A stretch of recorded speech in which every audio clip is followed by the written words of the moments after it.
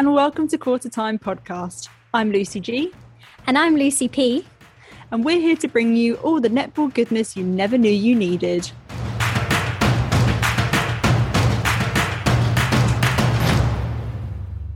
Hello everyone, and welcome to episode 13 of Quarter Time. The second half of the Vitality Netball Super League season is now well underway, and after a huge doubleheader weekend at the Copper Box, things are really starting to heat up as we draw ever closer to the business end of the season. So, Lucy P, what have we got coming up in today's episode? I am super excited about this one. Of course, we'll be whipping through our 3-word summaries of all 10 Super League contests from round 13 and 14 this weekend. And as usual, we'll reveal our games of the round and our players of the round.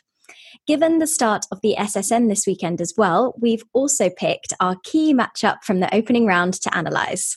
And finally, as if that all wasn't enough for you, we'll be bringing our chat about leadership with none other than former Diamonds coach Lisa Alexander.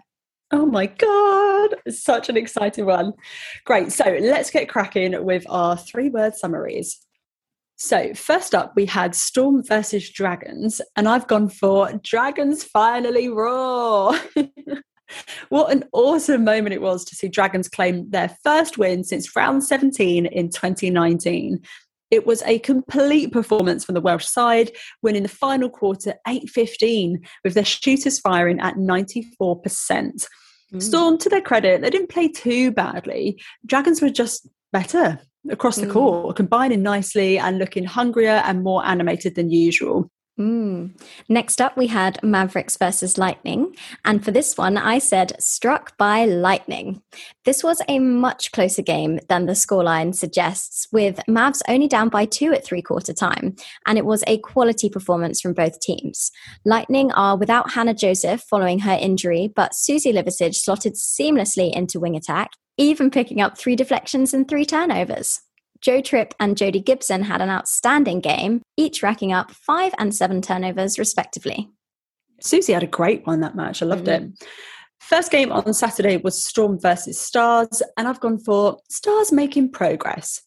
It was another close game between these two sides, albeit a bit of a sloppy, error-ridden one, with Stars just showing a bit more oomph to get themselves over the line. Storm were pretty unlucky to come away with 2 losses in games that they definitely would have been targeting to win in their doubleheader weekend. But full credit to Alima Priest for playing an absolute blinder with 6 interceptions and 7 turnovers, but unfortunately it just wasn't enough. Storm have now fallen twice to Stars this season, and after losing to Pulse and Dragons, they're now in a little bit of a slump. Next up, we had Pulse versus Sirens, and for this one, I said attacking end woes.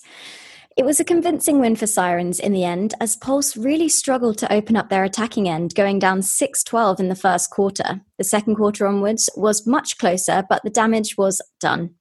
Unfortunately, Ziggy Berger was sidelined with an injury in the second half, but youngster Liv Sheen came on and replaced her, having a cracking outing, shooting 18 from 19 at 94%. Yeah, man, big Liv fan, loved it. Next up was Mavericks versus Dragons, and I've gone for hard to stop. This was a pretty crucial win for Mavericks, having lost 4 of their last 5 games prior to this one. As expected, Mavs were firing on all cylinders and swept away with a 20-goal win, the exact same margin, actually, by which they beat Dragons in round 4 back in March. First up on Sunday, we had Sirens versus Rhinos.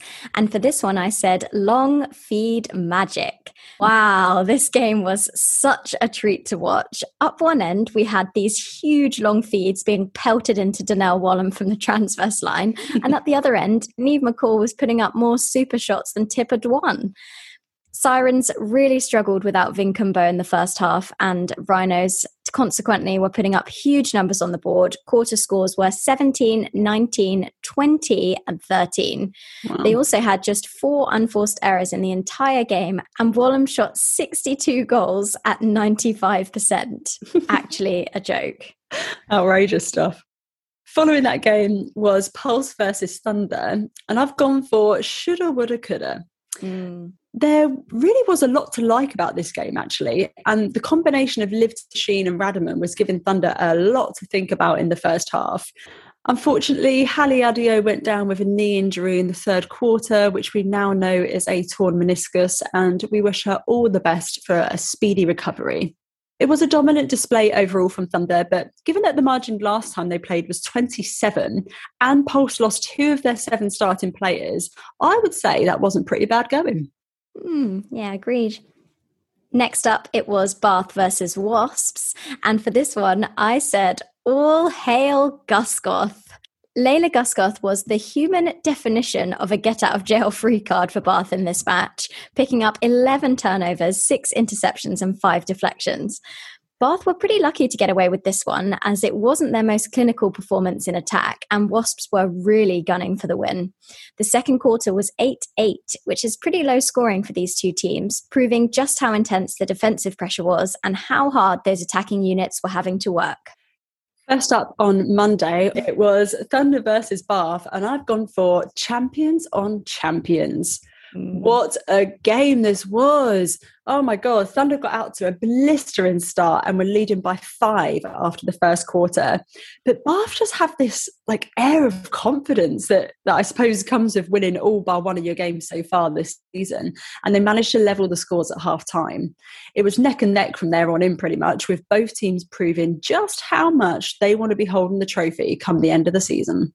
Yeah, that was an awesome game. And finally, we had Rhinos versus Wasps. And for this one, all I can say is, bloody hell, Rhinos. What a stonking game this was, with Rhinos just lethal in all areas. And I think Tamsin put it really well at the end of the game when she said that Wasps had been out-muscled and out-hustled. Rhinos came out of the blocks like a bat out of hell with all the players firing, but then Wasps were able to claw it back to within 1 at 3-quarter time, but then an 18-9 final quarter, Rhinos managed to snatch the win. Yeah, man, what a great game. Loved it. So, moving on to our game of the round. Surprise, surprise, I've just gone for your last summary, Rhinos versus Wasps. To be honest, there were a number of great games in this round, but this particular game was a real standout for me because it was a really tough one to call beforehand. And I think what it showed is, this game was a testament to who had the nerve and the grit to get themselves a win and to settle into the game first. I think what this game has shown as well is that the predictable sort of top 4, top 5 teams that we've had for a few years is really now being shaken up. Rhinos are well up there, closely followed this season by Sirens. Every element of the Rhinos team was just formidable. Jade Clark in the mid-court was just mental, rock solid. Oyesola and Keelan in defence are on a mad one. Grierson, Dixon and Wallen, just insane. Every person on court really stepped up. And you could see the frustration for Wasps at both ends of the court. Huckle really not being able to disrupt Wallen at all, and Dunn definitely wanting some more umpire calls in her favour. But yeah, there really was no weak link on court for Rhinos. And I don't want to take anything away from what Paige Kindred, Sienna Rushton and Emily Hollingworth have achieved, but I kind of feel that if Rhinos hadn't have lost almost half of their starting lineup, they would be a top 4 team for me, for sure. Understandably, it took a little bit of time for those 3 to really hit their stride when they were converted from impact players to starting players. And it's kind of just a case of what could have been. But, they're not out of it yet, so we shall see. Yeah, it is really tricky, isn't it? But I actually think Emily Hollingworth has been doing a really solid job. And there's others you mentioned as well. They have all come on and make an impact. And Rhinos have now got a bench of experienced players. So when you're thinking ahead to next season, because I think this season might be slightly too out of their reach just because of the games that they have lost. They don't have a great win-loss ratio because of the situation that they've had. So I think next season, everyone better watch out. Who have you gone for, Luce? I have gone for Thunder versus Bath because I just thought this was a total belter of a game. That real kind of edge of your seat action, really close score lines. We just love seeing those games where you really don't know who's going to win it, even up to the final few minutes. And just the matchups on court were insane. I mean, Imogen Allison did a number on Caroline O'Hanlon, I thought, in this game. And I think it was really interesting. They said that the only game that Bath have lost was the game where she was injured. So she is just absolutely vital for them. And then, of course, you had Kerry Almond on Kim Borgia. That was a contest. Absolutely Spicy. Loved that one. And, you know, arguably these are two of the strongest sides in the competition. And I think they're both at full strength really at the moment, especially with Emma Dovey back. And she did a standout job in GD as well for Thunder. There was almost this silent battle going on. I don't know if you noticed this between Sophie Drakeford-Lewis and Ellie Cardwell about which GA could be the best defending attacker. I was loving it. Both of them had such a good game, getting tips, intercepts all over the place. And it was really clear that Thunder had done their homework since that big 25-goal loss to Bath in round 5. Bath were looking a bit frustrated in the first quarter, actually, which is uncharacteristic for them. But as we all expected, they just came alive and the game went into a higher gear from the second quarter onwards. And I mean, I could just not take my eyes off it. It was incredible. I actually thought Amy Carter had a brilliant game against Guthrie in particular, but it was just that strength and determination from the Bath defensive unit that won it in the end. And wow, I mean, if they're not holding the trophy at the end, I don't know, there was going to be something wrong, 100%. Yeah.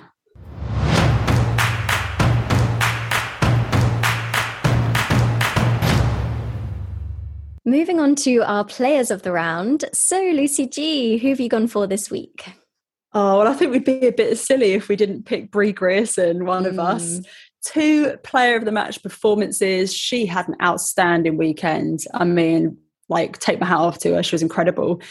Her relationship with Rhea Dixon and Donnell Wallen is just... oh my God, it's a thing of beauty. She's able to find so much space, and the depth that they get in that attacking line between her and Dixon is just dreamy. I think actually, Lucy, you wrote in our notes, I'm sorry, but Grierson's feed from behind the transverse line should be illegal. They're so good. What I love about her the most is that her first instinct is always to look into Wallen or to look into the circle. She's demonstrated some really smart decision-making in recent weeks where sometimes she would be guilty of trying to force it in previous rounds. So you can see that development with her week on week. The way that she can just give and go is ridiculous. And I think you said this as well, Liz. She gives off like a Verity Charles vibe with those quick, rapid movements and the way they both feed a tall timber, I suppose. But yeah, absolutely outstanding week for her. Well done, Brie. Yeah, she was incredible. I mean, those feeds into Wallen, you just don't think it's going to make it. And then it just absolutely does every time. So outrageous. Yeah, can't wait to see her again next weekend. And I think she's been really matching up well against whichever wing defense she comes up against as well. She just really puts everything out there and is not afraid of a physical contest as well, which I love. I'd love to see her up against Imogen Allison again, actually. I think that would be a spicy one. Who have you gone for, Luce? So I've gone for a shooter this week, and it is none other than Niamh McCall from Sirens. I really have so many good things to say about Niamh McCall. Her cut and drive is so strong, and she just has that real nippy goal attack strategy totally sorted. She shot 21 from 26 at 80% against Pulse. But what's actually most impressive is not only the volume that she's shooting for a goal attack, but also the range. She was firing those shots in. And to compare in terms of her volume, Emma Barry in that game only scored 27.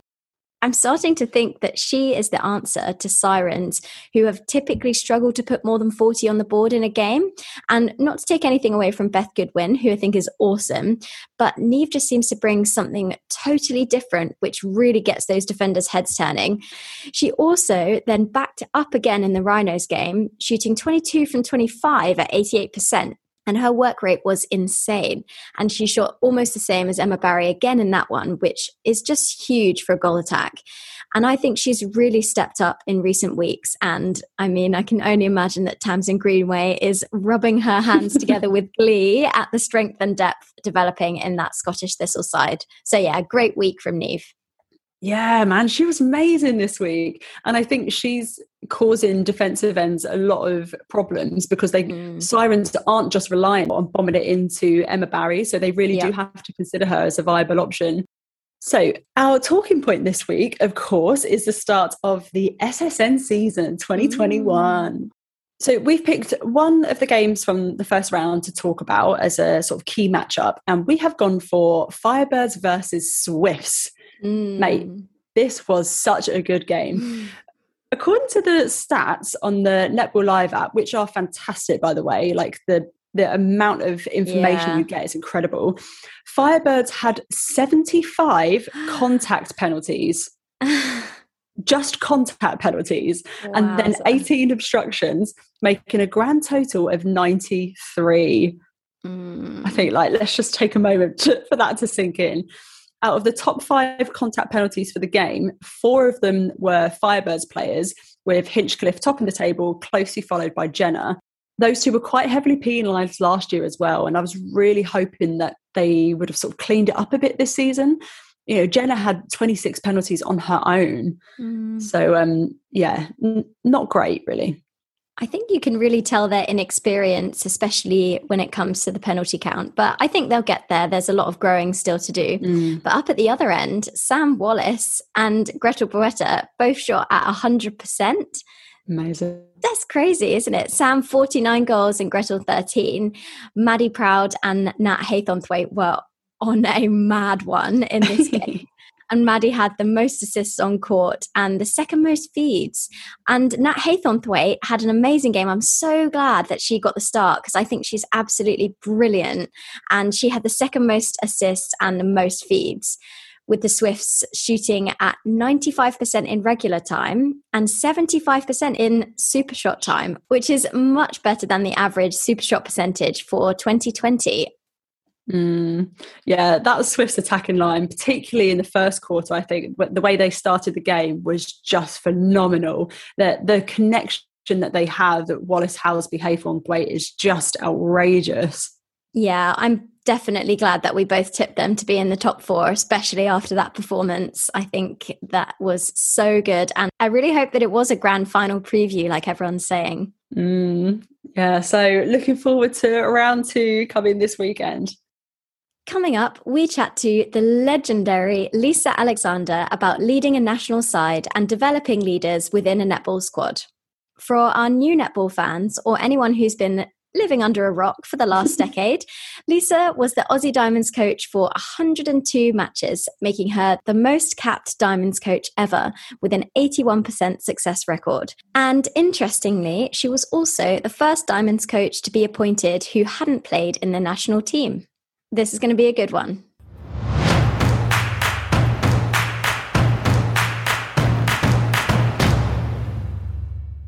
We are absolutely thrilled to be joined by former Aussie Diamonds head coach, Lisa Alexander. Lisa, how are you doing?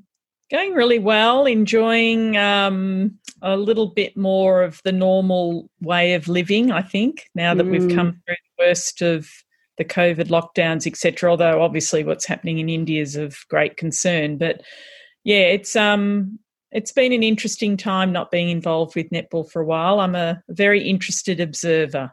And of course, we had the first round of Suncourt Super Netball as well. So I have a sneaking suspicion you enjoyed watching that.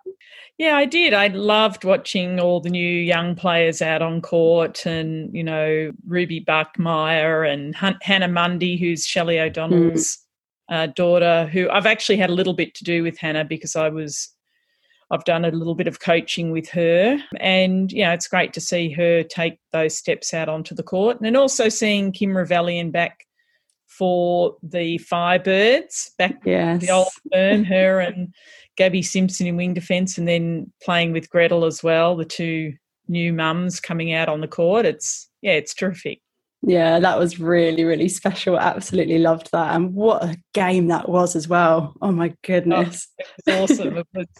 It was a shame. I really thought Firebirds had it at the end of that game. I did sort of in my heart want them to win because Megan Anderson and Claire Ferguson, who are both coaching there now, head coach Megan and assistant coach Claire, were with me with the Diamonds. So I've got a special interest in how they're going. So, and I really thought they had it, but fair income, Helen Housby, again, give her any time under the post. And it was funny, I watched Bryony at the end of the game and you could see on her face, you could tell that she was so rapt that Helen had the ball at the right times. And they played so smartly in that extra time. And I think in the press over here, she said they've been practicing that a lot. Mm. And look, I wouldn't be surprised those two teams end up in a grand final. I think, this New South Wales Swifts certainly think they underperformed last year and they really want to get out and show what they can do. Yeah, a few people have said that we think that might be a grand final preview. So we will see. We shall see. So to kick us off, Lisa, you're obviously one of the biggest names in netball, and there's a lot of material out there that discusses your history and your leadership style. But how would you describe your leadership style? Yeah, it's a really interesting question. I think I'm democratic is what I would call myself. And I'm also, I guess, empowering as a leader. As a school teacher, I'm a trained school teacher. That's my profession. I've always been interested in students learning and for me to create an environment for that learning to be at its optimum. So I've taken a lot of those lessons across to netball as well. So it's been much more of a discussion about how we're going to play rather than I'm telling them how to play. Although my earlier coaching, I would have done a lot more telling. These days, and obviously with the Diamonds as well, when you've got such highly skilled athletes, it's more about accessing and empowering their own strengths and abilities. Mm. So, yes, I've become what you would call more empowering and more democratic, although, I will lead when I have to, and I've always said that. I won't be shy in saying things that need to be said if they need to be said. And I guess I suppose, more on the EQ in terms of emotional intelligence end of leadership. I always have been. I've always been a people person. Even when I think back to my leadership roles I had at school, I preferred to do decision making in teams and have consensus around things together. And I would always stand up and deliver the messages. Mm. But I preferred to have, really good leaders and good people around me to help me to make those decisions. So democratic and empowering. I think you really see that actually, and you probably see that background in teaching come through when you're leading. And there's a quote from Joyce Brown, who is obviously ex-Diamonds captain and head coach who mentored you in your coaching journey. She once said of you, and I quote, a very good communicator, so the right message would get through. She always worked on the individual person, which is very important at 3/4 time when you have to know how they tick. And I think, you touched on it already, that idea of knowing people and empowering them and figuring out how they tick is fascinating. So how much time and consideration is spent developing those meaningful interpersonal relationships with the team to sort of get to know them on that level? Look, I think it probably wasn't enough of what I needed to work on, particularly with the group that I had in the later stages. I did attempt to work on it quite a bit, but I think it was more successful in the earlier part of when I was coaching the Diamonds I already had formed very strong relationships with a number of the athletes that were in that team: Kim Green, Laura Geitz, Julie Corletto, Shani Layton, Beck Bully, because I'd coached them in the Australian 21 and under team. So it's those, I guess, the time that you have with those athletes in another situation or another setting, you get to practice the communication skills that you need, particularly for under pressure situations.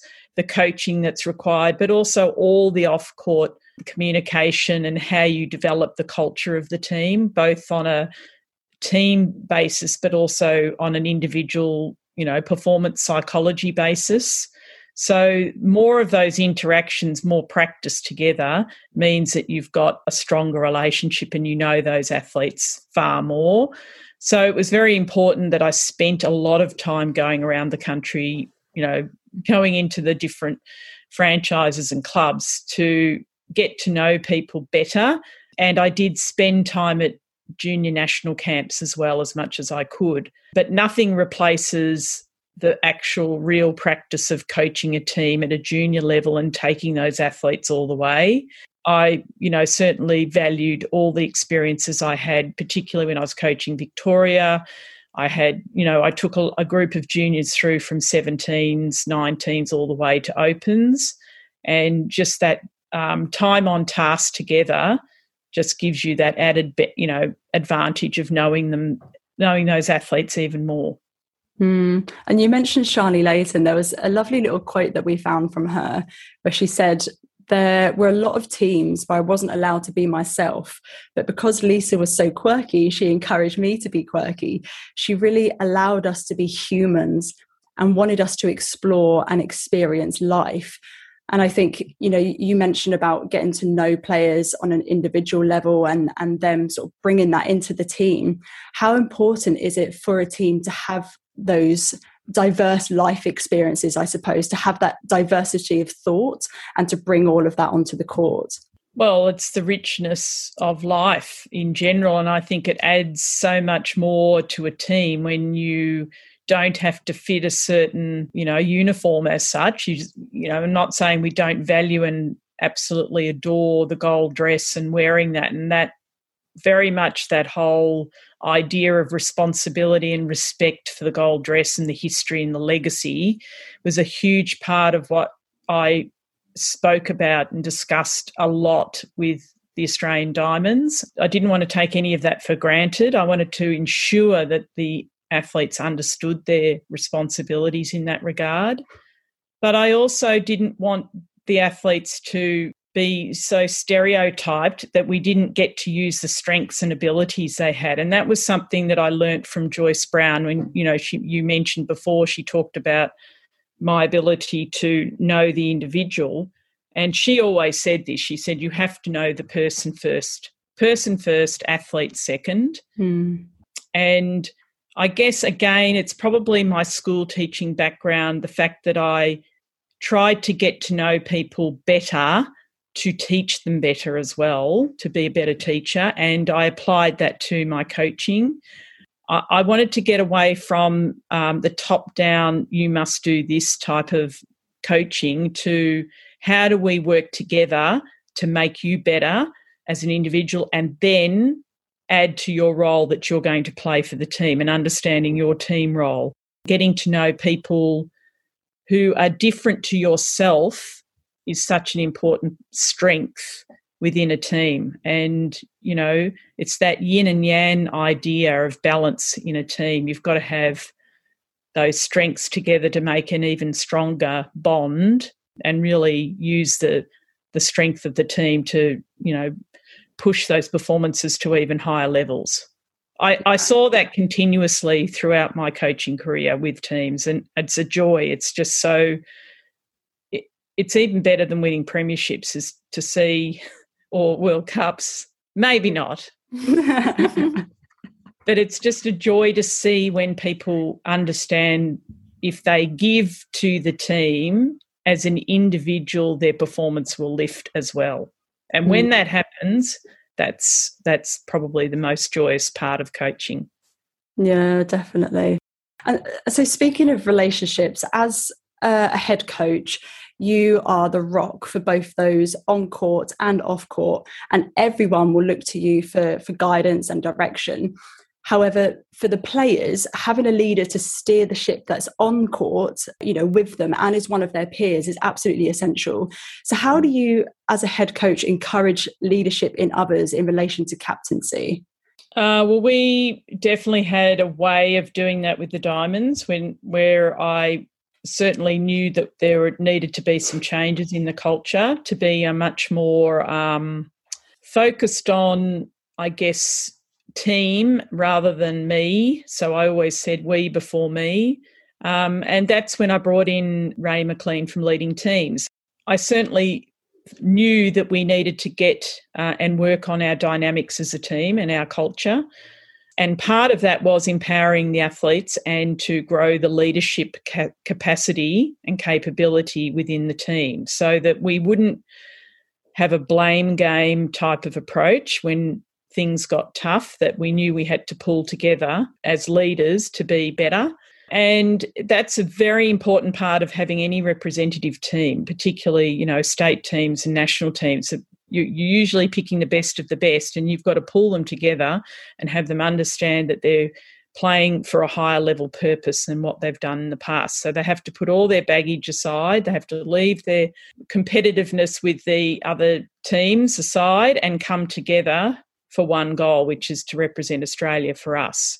Again, it's not something you take for granted. It's something you work on. And so as important as centre pass attack strategies were, so was working on our culture dynamics as a team and our communication and discussing how we were going to behave and be and the actions that we would take as a team as much as anything. So we worked on that very, very much explicitly about the sort of leaders that we wanted in the team. They didn't necessarily have to be the first picked player to be the captain, which is often what traditionally has been chosen. You know, the best player gets chosen. Well, really in the Australian team, any one of the 12 should be able to be chosen as a captain, really. They're the best of the best. And it shouldn't just be the oldest.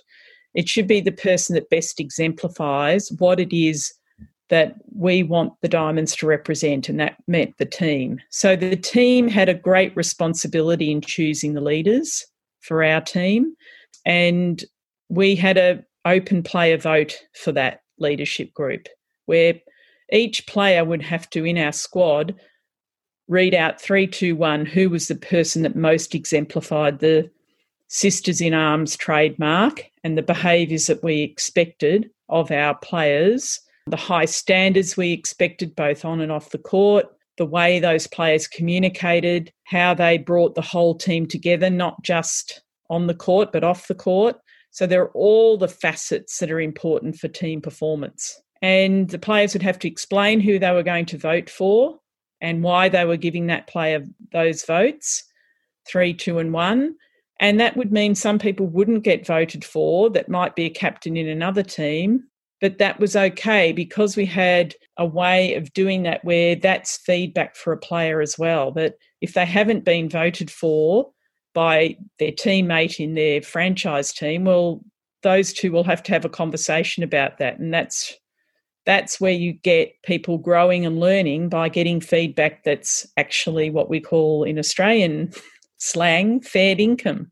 It's real, it's feedback that you take on board to get better at what you're doing. So if there's some particular reason that person wasn't going to vote for another person, they would have a discussion and a conversation about it. So that led to our, you know, getting people like Laura Geitz and getting a person like Claire McMiniman at the time, who in the past, Claire would never have got captaincy of Australia because she wasn't the best player. But she actually, in many respects, was one of the best captains I've ever worked with. She implicitly understood what it meant to represent your country and the things that she needed to do as captain to ensure that that happened.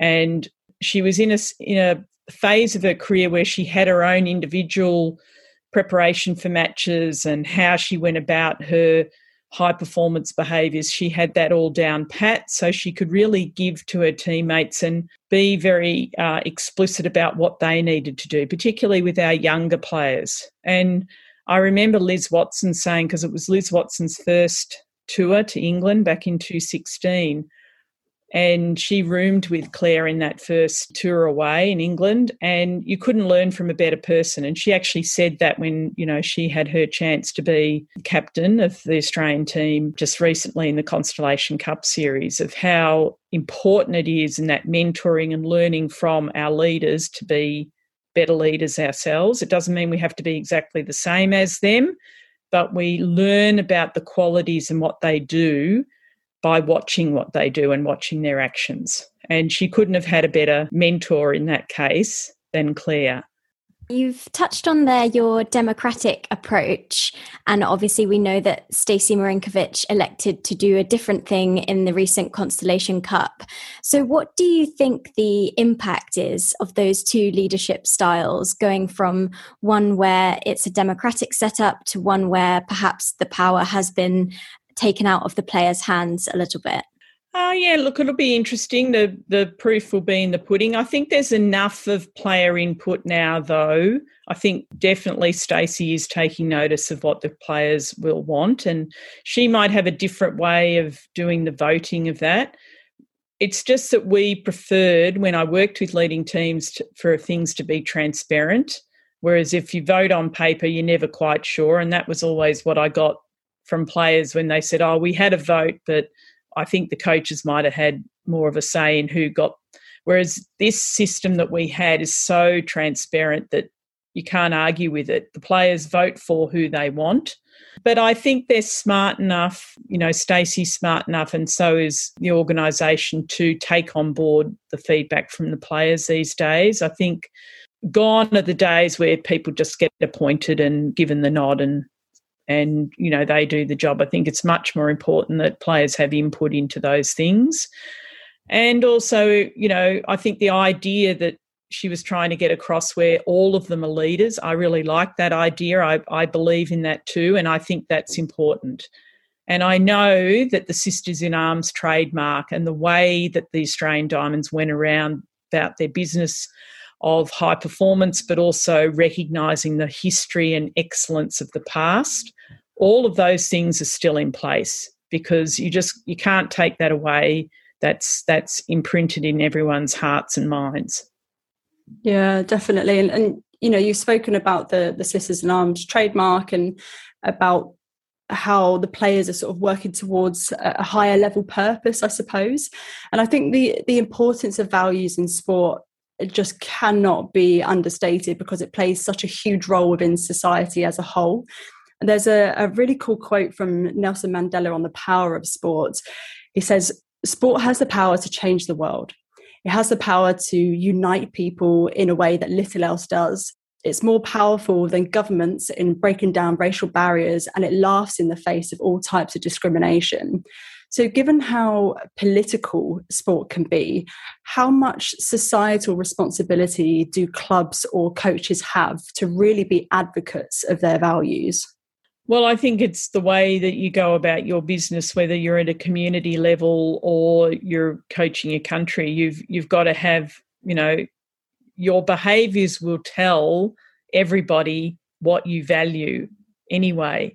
So that's why I always try to say, particularly when I'm doing coach education, you are so important in the lives of young people.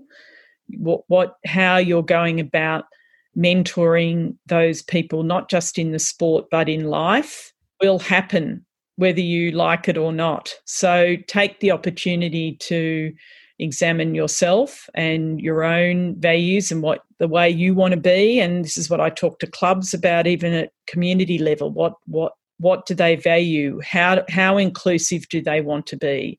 If they're going to be inclusive for, our First Nations people, are they putting, are they doing acknowledgement of countries and welcome to countries in their camps and in their presentation nights? So it's how we go about being inclusive in Australia particularly, but obviously around the world.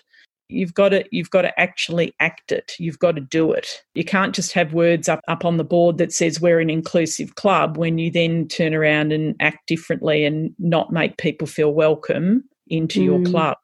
So it's absolutely vital. And I think, I'm an optimist that sport can heal and it can bring communities together. And it is so critically important for social cohesion. That's why we have sport at the end of the day, if you look at the history of sport. I think governments would be very concerned if we didn't have sport and the love of sport, because we'd have millions of people twiddling their thumbs. That's why sport was so important over COVID as well.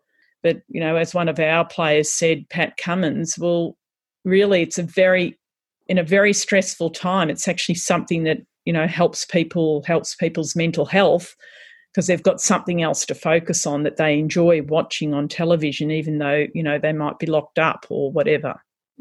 At the end of the day, coaches drive the behaviours at clubs. They're the leaders of clubs. They have to understand they're the leaders, even though there might be a president or someone else that's running the club. Along with those people, they are all the leaders of the club, and they are the custodians of the behaviours that go on in that club.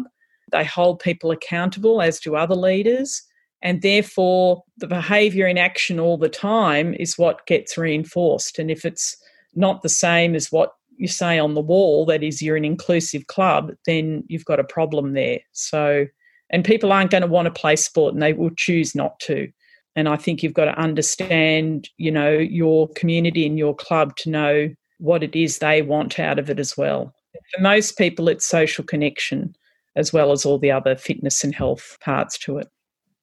Yeah, absolutely. You do sort of get the sense that in times of strife or struggle, that it is the things like sport, like arts, like culture, they are the things that bind society together and sort of give us that greater purpose that's outside of ourselves. You know, like you say, it is all about connections in life, I suppose.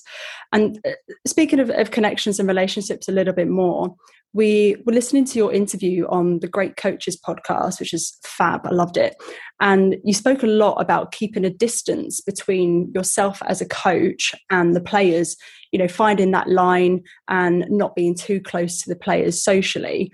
So you referenced this a couple of times, that the closeness had come back to bite you before. Are you able to share this experience with us and talk about how and why that level of distance is so important? It's very clear to me that there still is, and this is a responsibility of the coaches and the leaders of the clubs, that they do need to know, and it's like the duty of a teacher as well. Knowing your students or your players is extremely important, but not to the point where there's a personal relationship or a social relationship outside of what it is that, you know, whether you're coaching or it's, you know, a professional relationship, because it's a protective mechanism for both coach and for the players. I think it's important that that's respected, that line. And I did talk about the fact that it's one of the biggest thing that ex-players have the most trouble with when they start coaching. And we often refer to it as the friends syndrome. You want to still be friends with people. And, you know, I know that Megan Anderson will be struggling with that at the moment. She's been an assistant coach with me for a while, but now she has to be sometimes the bad guy or the bad girl when it comes to making decisions about players. So you have to understand that you're not going to be liked by everyone, and what you want to be is respected by everybody. That's more important as a head coach in that position where you've got a position of responsibility and authority. You have to exercise that with great care and duty of care. And that's why I'm talking about the line in the sand.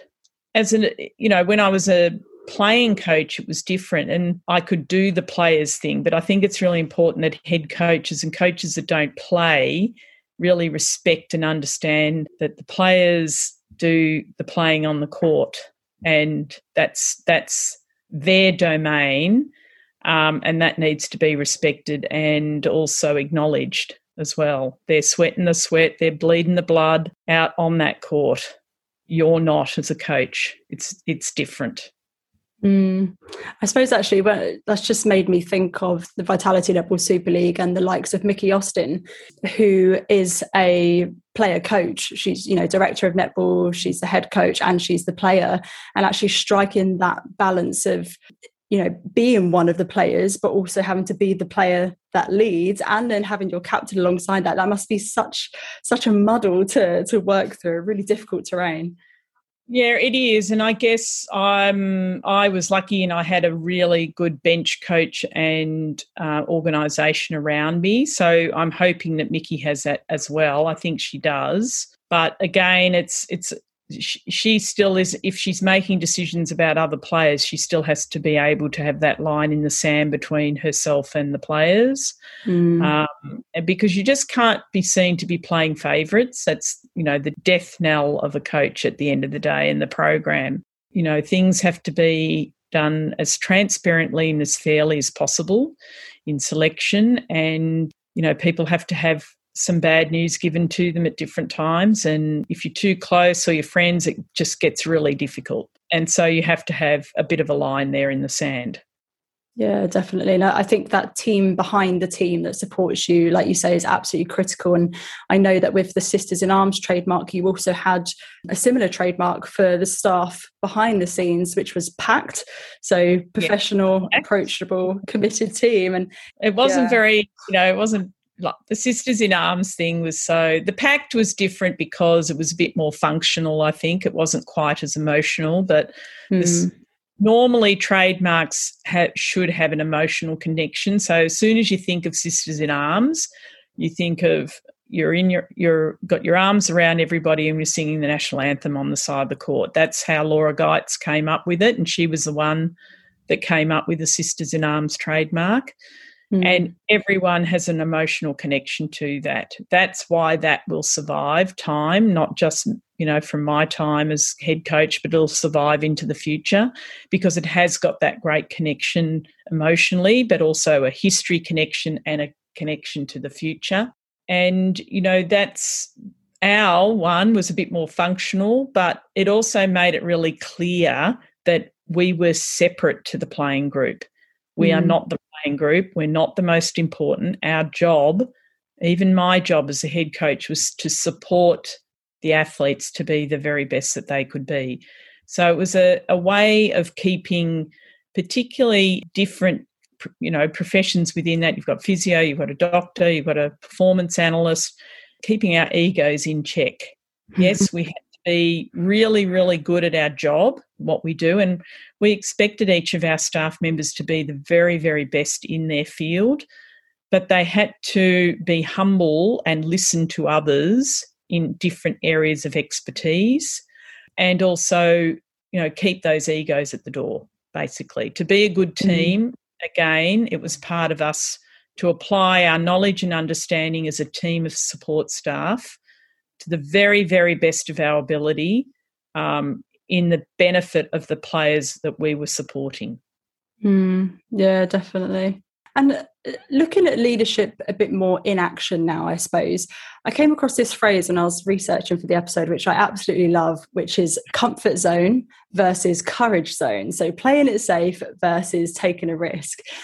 Knowing when to take a risk, I suppose, is critical for any leader or coach. And I feel like this is actually a real skill.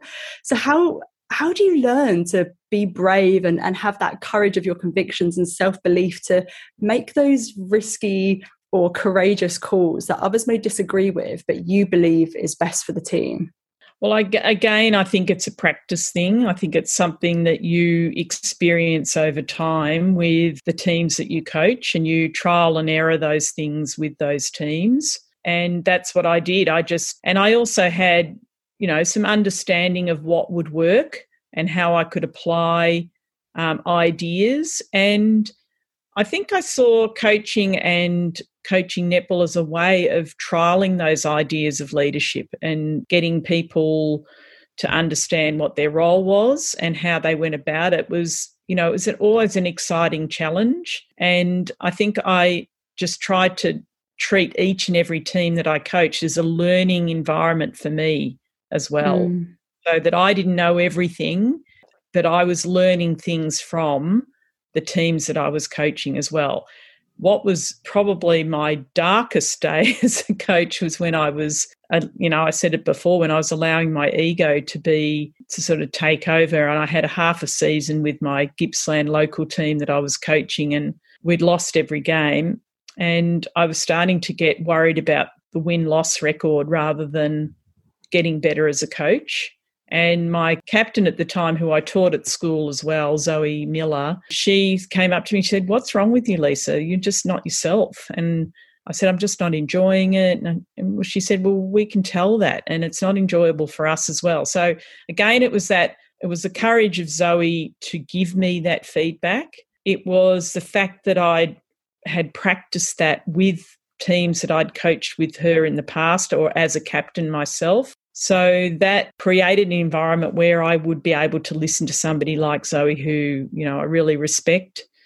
And then, I was able to turn that around in the second half of the year and just put my ego out the door and understand that I had to start enjoying what I was doing because, losing is not much fun, but sometimes it's just in a function of the team you have and the opposition are just better. But how could I coach this team better in that second half of the year? And it was me being humble enough to understand that I had to learn and get better and take risks. That's the way you learn anything. You've got to have a go. It's like me at the moment trying to grow my raspberries. I've got to have some courage and get out there and prune them, I think. I love that though, but that idea that, you don't just wake up one morning and suddenly you're a leader. Like it's all a continuous learning journey, whether it's for you as a player, whether it's for you as a coach, whether it's for you, as a team manager or whatever. There is always that journey that you need to go on. It's not an instantaneous thing. I love that. I think that's great. Yeah, you're never as good as everyone says, and you're never as bad as everyone says. It's a bit of a coaching sport saying, if the team wins, it's the players, and if the team loses, it's the coach. As long as you accept that with humility, then you can learn from it. That's the key for me, and it's always been that way. Yeah. As soon as I worry too much about how things look, rather than looking for what I can do to get better, then I stay in one spot. And I think I've always kept on, as we know, change is inevitable and you just have to keep adapting and evolving. And that was what was most challenging about with the Diamonds, was to get them to keep evolving and changing and adapting. And as the leader, you have to model that, because if you don't do it yourself, then how can you expect your athletes to do it? Yeah, I think especially as the rest of the netball world is evolving so quickly as well. That's absolutely critical. I love. That's what I'm loving about watching England netball. The way everyone's got on board with the Super League and the changes, and it's exciting. And I'm barracking for you. I want it to be bigger and better. Thanks, Lisa. Here's hoping we retain our Com Games gold medal. I don't know about that, but we had to drop it in there. We never stopped bringing that up, to be honest, I'm afraid. I know. I saw the 3-year anniversary the other day and I really felt like saying, do you guys have to keep rubbing this in, truly? Yes, we do. Even I think Manchester Thunder put out, when Helen Housby as a teenager won one of their finals, and I thought, golly, it's still going on. She's still in my nightmares. We'll never let it go. I want to go back to that quote that you said around, if a team wins, it's the players, if they lose, it's the coach. I think that really epitomizes the harsh reality of high performance sport, and we all know that high performance is brutal. I think we saw this harsh reality when you parted ways with the Diamonds, and it's something that you actually referenced in an article with The Australian, with Eric George. You said, I was told that I had lost 2 finals and that was it. I suppose as a coach and as a leader, how difficult is it to go through that and to come out the other side, to really show that strength and resilience and just, be forced to embrace the next chapter of your life? Oh, well, it's not easy. That's the short answer. I guess in many respects, thankfully in some ways, I didn't have too much Australian team action last year, because it might have been just too hard to handle. And that's the, God honest truth. However, my intellectual side would say, I don't know why we couldn't have had a Constellation Cup at the end of the year last year and the Diamonds should be playing. but I understood why.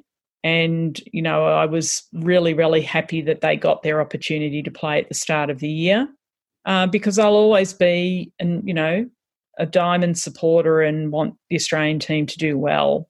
That's just me. That's the way I'm built. On the other side, it has been a great shock to not be involved at that high performance level. It's addictive. There's no other way to say it. You grow addicted to the highs and the lows, and it becomes, an important part of your life. It consumes you. On the other hand, I've been really happy to have the opportunity to have some time away from it, to be able to reflect and see the sort of person I'd become. And, that wasn't that great either. For my family, not being around has been difficult at times. So to be home more and to be able to do the things that kind of are more normal has been good for me. It's a bit like that humility thing. It's me learning some lessons about myself and learning to appreciate just really the simple things in life too. It doesn't always have to be getting on planes and travelling everywhere and meeting lots of people, and that's not what life's all about.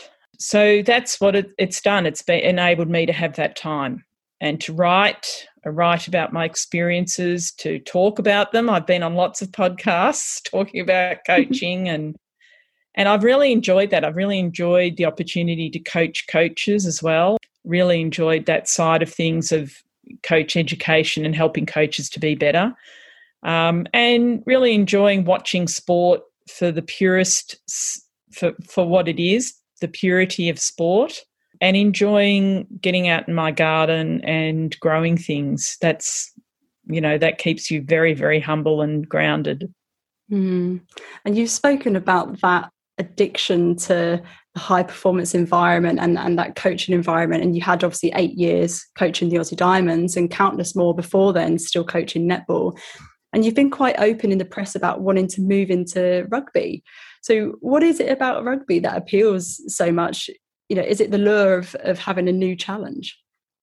Absolutely, it is. And I think that I really believe that there's great transferability of skills between the sports. I think it's underrated how much I could add to any program. I know I spent a day with Eddie Jones at English Rugby, and I absolutely love that, watching what he does, but also he always gets his pound of flesh as well, as he says, because I had to, address his staff and talk about what the Diamonds do and talking about our standards and our program and how we went about our high performance approach. And so it was, I guess, being part of a great learning environment. That's what I think I was trying to talk about before with the high performance program, is you're always experimenting really at how to be better, and that's a very interesting, challenging space to be in. And so that's probably that's where I miss the opportunity to contribute to innovation and change and making things better and improvement. Yeah.